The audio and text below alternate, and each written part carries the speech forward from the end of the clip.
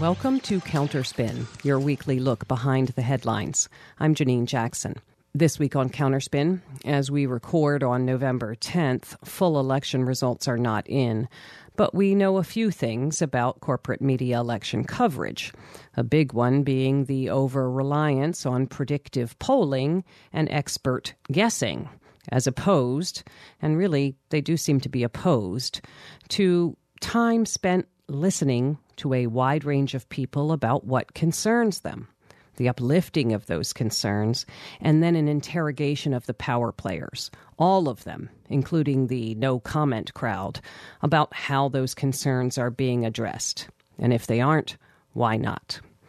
One such concern right now could have been the affordable housing crisis. As Eric Horowitz noted at fair.org, a lot of elite media coverage of housing problems has focused on the idea that landlords of supposedly modest means are being squeezed, or that people living without homes pose a threat to the lives and property of housed citizens, as well as to the careers of politicians who dare to defend them. Besides, dragging down neighborhood aesthetics. But new views are needed not only about the impacts of the affordable housing crisis, but also about its causes. It's not just capitalism run amok, because that doesn't happen without government involvement. We'll talk with longtime affordable housing advocate Gene Slater, founder and chair at CSG Advisors. Also on the show, media continue to toss off the term inflation as the reason for higher prices, as if in hopes that folks will stop their brains right there and blame an abstract entity. We'll have a quick listen back to our February conversation with Rakeen Mahbood of Groundwork Collaborative, when media were working hard to tell the public that supply chain disruptions dropped from the sky like rain, rather than being connected to decades of conscious policy decision-making. Combined corporate and government choices and how they affect the rest of us, this week on Counterspin. Brought to you each week by the Media Watch Group FAIR.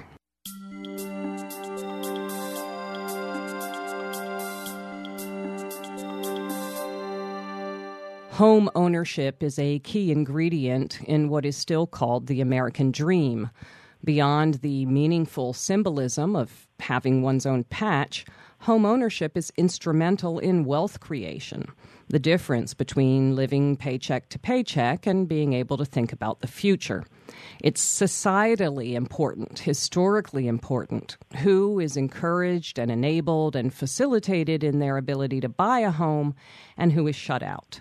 This is why many people are looking with worry at the phenomenon of institutional investors, Wall Street, gobbling up a larger and larger percentage of homes, and particularly entry-level homes, the very ones first home buyers would be looking at as affordable. What's the impact of this in the neighborhood and in the wider world? Gene Slater has worked on issues of affordable housing for many years. He's chairman and founder of CSG Advisors. He joins us now by phone from the Bay Area. Welcome to Counterspin, Gene Slater. Thank you so much. Well, first of all, this is something new, right? Institutional investors haven't traditionally looked at single-family homes as pork bellies to add to the portfolio. So why are we seeing this now? Well, I think this started, and you're right. I mean, traditionally there have been many tens of millions of ma-and-pa small landlords, but the idea of Wall Street with virtually unlimited access to cash buying up single-family homes is a recent phenomenon. It started in some way, in 2010 after the financial crisis, in part encouraged by Fannie Mae and Freddie Mac, who financed some of these entities to buy up homes. And then it remained and it sort of fell back and was at a modest level. And in the last several years, toward the end of the pandemic and over the last couple of years, it's really mushroomed significantly. And I think that's for two reasons. One, from the Wall Street point of view, and I'm talking about REITs, particularly general partnerships, they had raised tremendous amounts of capital before the pandemic to invest in real estate. And suddenly in the pandemic, one wasn't going to invest in shopping centers or retail or in office buildings. Oh. So a lot of that got focused on either just buying normal rental properties, standard apartment buildings, but also got focused on buying single-family homes because I saw single-family homes going up, becoming less affordable, and if they could buy, and their focus was in buying in less expensive neighborhoods and less expensive, more affordable parts of the country. And so they saw this as an opportunity to make long-term gains and to push up rents. And they did algorithms showing we could add rent charges for this. Unlike one-pot landowners, they could basically create standardized ways of doing this. So they've seen this as a big opportunity, and the more inflation is heated up, the more they're now pitching this to their investors as this is a perfect hedge against inflation. So I think that's what's been driving this. It just sounds like a bad thing. In your very useful September piece for Housing Wire, co-written with Barry Zegas, you also point out, and you've just kind of hinted towards it, that these institutional purchases are highly concentrated in areas with minority families, with people of color. And so with this country's history of redlining and discriminatory government subsidies, we spoke with Richard Rothstein about this years ago, this has also huge, really, racial ramifications as well, yeah? Yeah. So, in fact, part of the way I approach this problem is I just written a book last year, Freedom to Discriminate, on how the realtors conspired to segregate housing and divide the country. And as I've been talking about that in different places, this issue has come up in those discussions in places I didn't expect, talking about this in Greensboro, North Carolina, and basically turned into a community meeting about gentrification in East Greensboro and out-of-town investors buying homes. So it's happening there. It's happening virtually everywhere. It's not only in minority areas. It's not necessarily deliberately targeted, but it's targeted buying homes on average like 26% below the statewide average. So that means a focus on startup homes, on modest homes, right, many of which have been in minorities. So it's having an outsized impact. There's an excellent Federal Reserve Bank Minneapolis study mapping where these corporate landlords are buying, and you can see tremendous overlap with areas where minorities live or would normally buy. Well, you also note, and you just tilted towards this, but it might need spelling out, with fewer families able to buy homes, those people stay renting. Yes. And so landlords can then push up rents as well. It's kind of a self-feeding sort of cycle, yeah. Yeah, so those people remain renters, and they're at the top end of the rental market, so it allows landlords to push up rents in general. And these corporate landlords are pace setting, and very explicitly they're deciding, well, the median income of our tenants is this, we can push to a higher percentage of disposable income. That's what's happening. And the impact of reducing the number of homes that families can buy, this is what's really key. There's a record low levels of how many homes are available for purchase because people are staying in their homes longer, because they're affected by being able to find another place. And with that record low inventory, and this happened especially during the pandemic, there's a pressure to push up prices. If you remove a lot of the starter homes, the modest cost homes, families can't even bid on them because they've been swooped up in all cash, no inspection offers that no family can compete with. They're bidding against each other for a smaller and smaller share of homes. That's pushing up prices, and that's pushing up rents. Well, and then also ownership means power. So it matters in terms of policy that this market is now one where Wall Street is invested and is going to be trying to call the shots. Who owns the homes in a neighborhood has an effect on policy in that neighborhood. And it's just another element that this is affecting, right? Yes, absolutely. And it also has an effect on neighborhood stability. Mm-hmm. Traditionally, single-family neighborhoods that have been largely ownership or significantly ownership to remove the opportunities for ownership makes those into less stable neighborhoods. It's a long-term effect on home ownership in the country, and it's really asking, who do we want to own America? Who do we want to own our neighborhoods? Well, there has been some critical and thoughtful media coverage. I can't list it all. I saw Alana Samuels in The Atlantic back in 2019. There's been people illuminating this phenomenon and just saying, let's pay attention to this. But then I see this piece in the New York Times that's just so Timesian. Is Wall Street really to blame for the affordable housing crisis? Quote, who's to blame? An increasingly popular answer among Democrats and even some Republicans is Wall Street, close quote. So now it's not about discrimination. It's not even about policy. It's just kind of partisan political football. And then it becomes a caricature of an argument rather than engagement with that argument. Is private equity the true villain or a scapegoat? The piece says, not everyone is convinced that Wall Street's entry into the single-family rental market is uniformly bad. It says, and then I'm going to close on this, it says, quote, but unalloyed evil or not, institutional investors simply don't have the market power to be driving the affordable housing crisis, close quote. I just find that so belittling and just kind of silly, the idea that there's a problem and people are pointing fingers and you want to point fingers at the powerful people, but that makes you emotional, so leave it to us cooler heads. I just wonder how you react to coverage like that says Wall Street's not to blame. They might be a scapegoat. So I think this is an entirely false and wasteful use of time and of the New York Times. So the issue isn't who's to blame for anything. There are so many factors that affect home prices. The Federal Reserve having kept interest rates low, zoning regulations for large lot single-family zoning. There's no limit to the number of causes one could try and explain this. The question is, what is the situation now? What's making it worse? Are federal taxpayers subsidizing that? So let me describe first a conversation we had with a leading economist who had worked for these hedge funds, who's sort of the key spokesperson on this issue.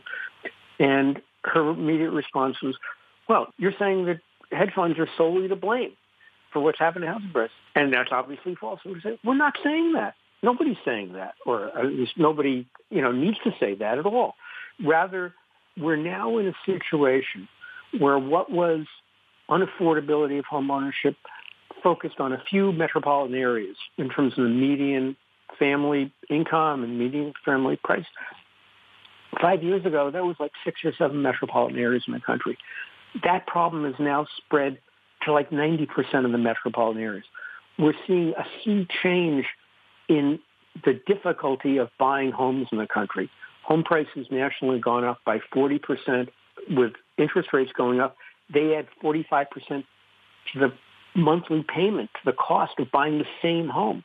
You add those two together, and we're now in a situation, an overall affordability crisis that affects virtually everyone who doesn't own a home, even the children of those who do. And to put this in context, during the pandemic, household wealth, home equity, increased by $6 trillion in this country. A typical family in San Jose, their household wealth went up by $250,000. In Montana, by $50,000, wherever. Where does that money come from? How do you suddenly wind up owning so much more? The answer is that's an obligation of all the people who don't buy homes as to what it will cost them in monthly payments to buy homes or to pay more rent. So this is now a widespread problem. So that's our situation.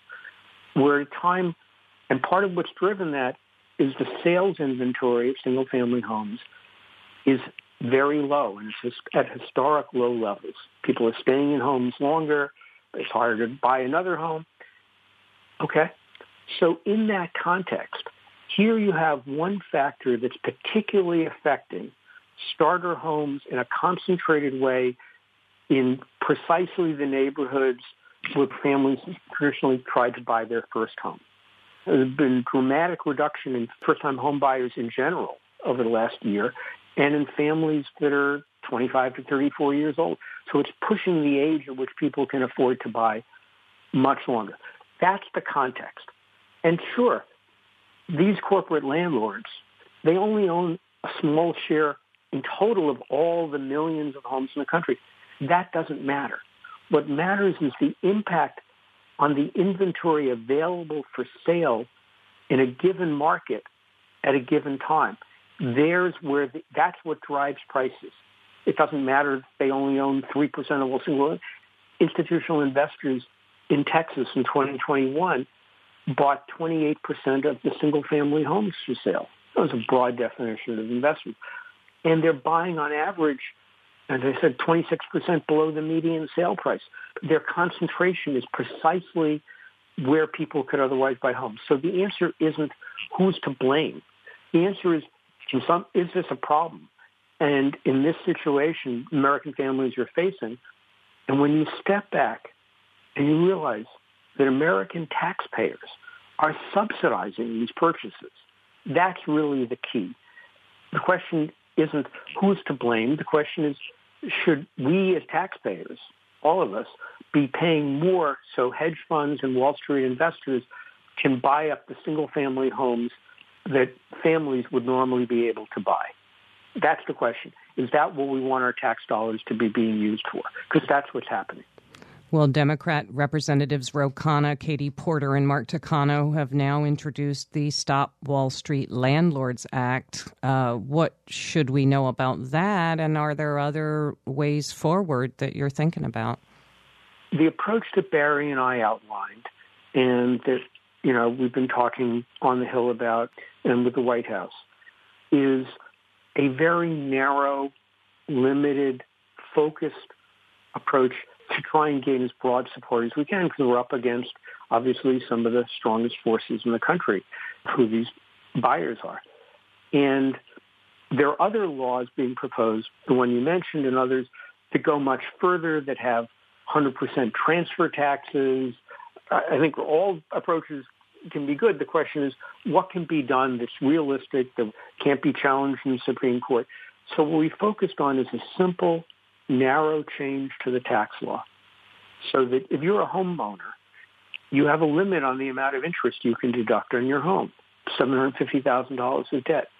What we've proposed is say, put a similar limit on these major funds and say, if you own more than 100 single-family homes, you don't get an interest deduction. That'll reduce the rate of return.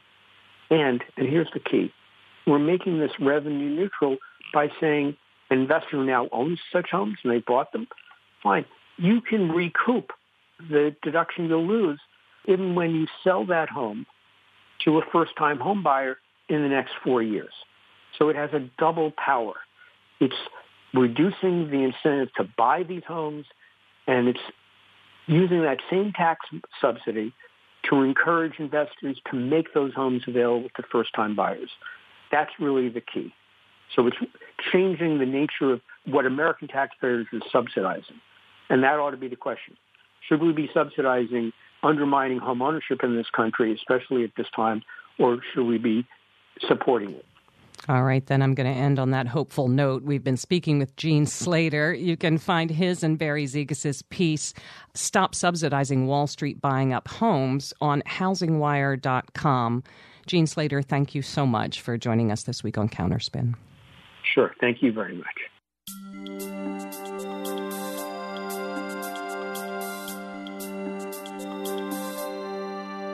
While people struggling with pandemic health impacts, stagnant wages, and job losses were then hit with higher prices on many goods, elite news media reported with a kind of wonder.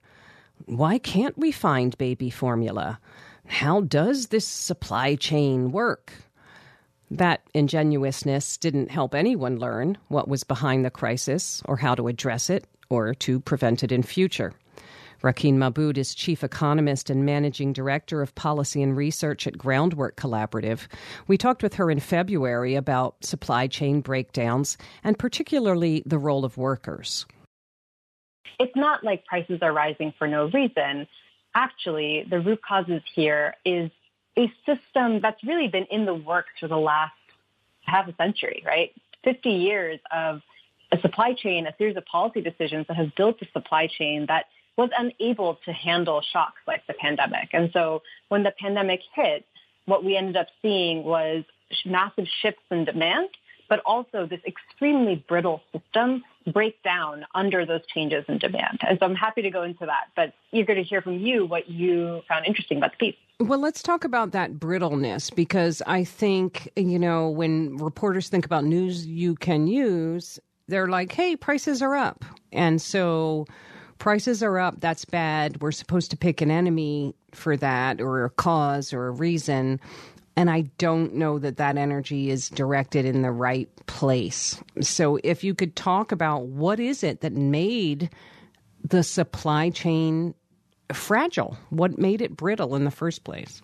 Sure. So we've essentially spent 50 years handing our supply chain over to mega corporations.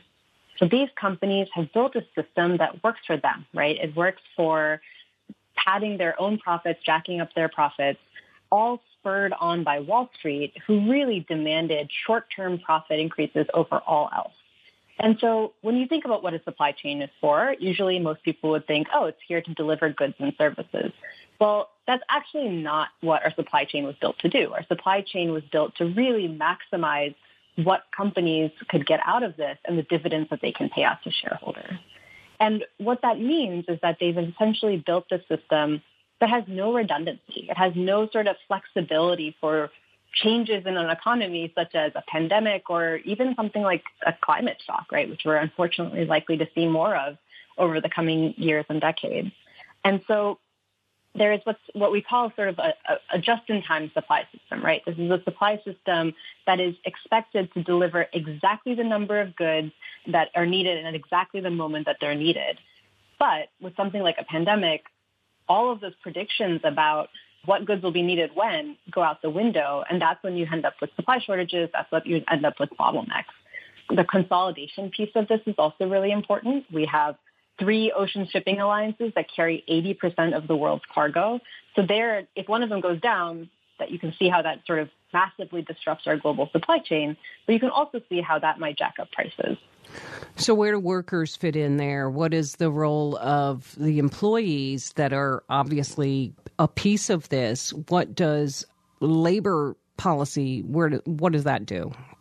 Yeah, I'm really, really glad you asked that, because I think when people think of the supply chain, they have this sort of vague images of trains and maybe a big ship, right? But those big ships and those cranes are operated by people. And I think the effect on workers is made most clear through the example of trucking. About 80% of port truckers are misclassified as independent contractors. That means that they don't get good wages, they don't have predictable hours, they don't get benefits. Some of them can't even use the bathroom at the ports because they're not technically considered employees. And that erosion of labor, we see that throughout, right? We see that on these giant ships that are waiting offshore to unload their goods. There are people on those ships who are not being paid very well. In fact, a lot of these ships fly with what's called flags of convenience, which are the flags of countries that have really, really low labor standards, so they don't have to adhere to higher standards on the ship. So across our supply chains, we basically have incredible reliance on precarious labor. And what that means is that people are being harmed. And part of the reason we've ended up in this position of incredible reliance on precarious labor is that companies have tried to profit maximize, right? They don't want to pay those benefits. They don't want to pay good wages. They want to make sure that they can squeeze as much out of a worker as they can with paying them as little as possible. So I'm really glad you asked that question, because bad labor practices and our reliance on precarious labor is a real liability in our supply chain as a whole. I have to say, the story that we get, and I'm not being facetious, the story that we get from the media about capitalism is, that it takes advantage of certain situations, but not that it's cruel, not that when people are sick, you jack up the prices of medicine. Like, I feel like in most people's brains, that's what a horrible person does. That's not what a system does. And yet that is incentivized by certain systems in this country. I'm not sure that people really grok that. But it's true. Yeah. I have a good example for that, which is in their Q4 2021 earnings call, Johnson & Johnson, which is a pretty familiar brand, I think, to many people, announced that they had raised prices on their consumer health products and about 29 of their prescription drugs last year. And on that earnings call, the CEO told investors that a strong underlying demand for medical care and all there is to do to, quote, address suffering and death caused by different diseases is part of their company's, quote, optimism and opportunity for its future performance. I mean, this is out in the public, right? This is not said behind a closed door. They're literally celebrating the fact that there's a long way to go before a lot of people are healthy again, in how that helps them raise money. Long story short, these mega retailers are just using inflation as a cover to raise prices and turn record profits, all in the midst of an unprecedented health crisis. And that's not morally acceptable, but I think importantly, it's also really, really not good for our economy. Because when you have this much inequality, that is not what makes a healthy economy. A healthy economy is one where workers and consumers and small businesses and smaller players in the market can really have a fighting chance. And that's just not the system we're living in right now. That was Rakeen Mahbood of Groundwork Collaborative speaking with Counterspin in February of this year.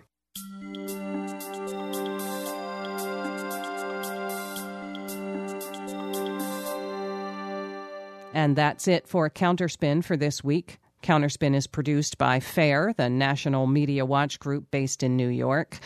If you missed part of today's show or you'd like to hear previous shows, you can find shows and transcripts on our website, fair.org. The website is also the place to sign up for FAIR's newsletter, Extra. The show is engineered by Alex Noyes. I'm Janine Jackson. Thanks for listening to Counterspin.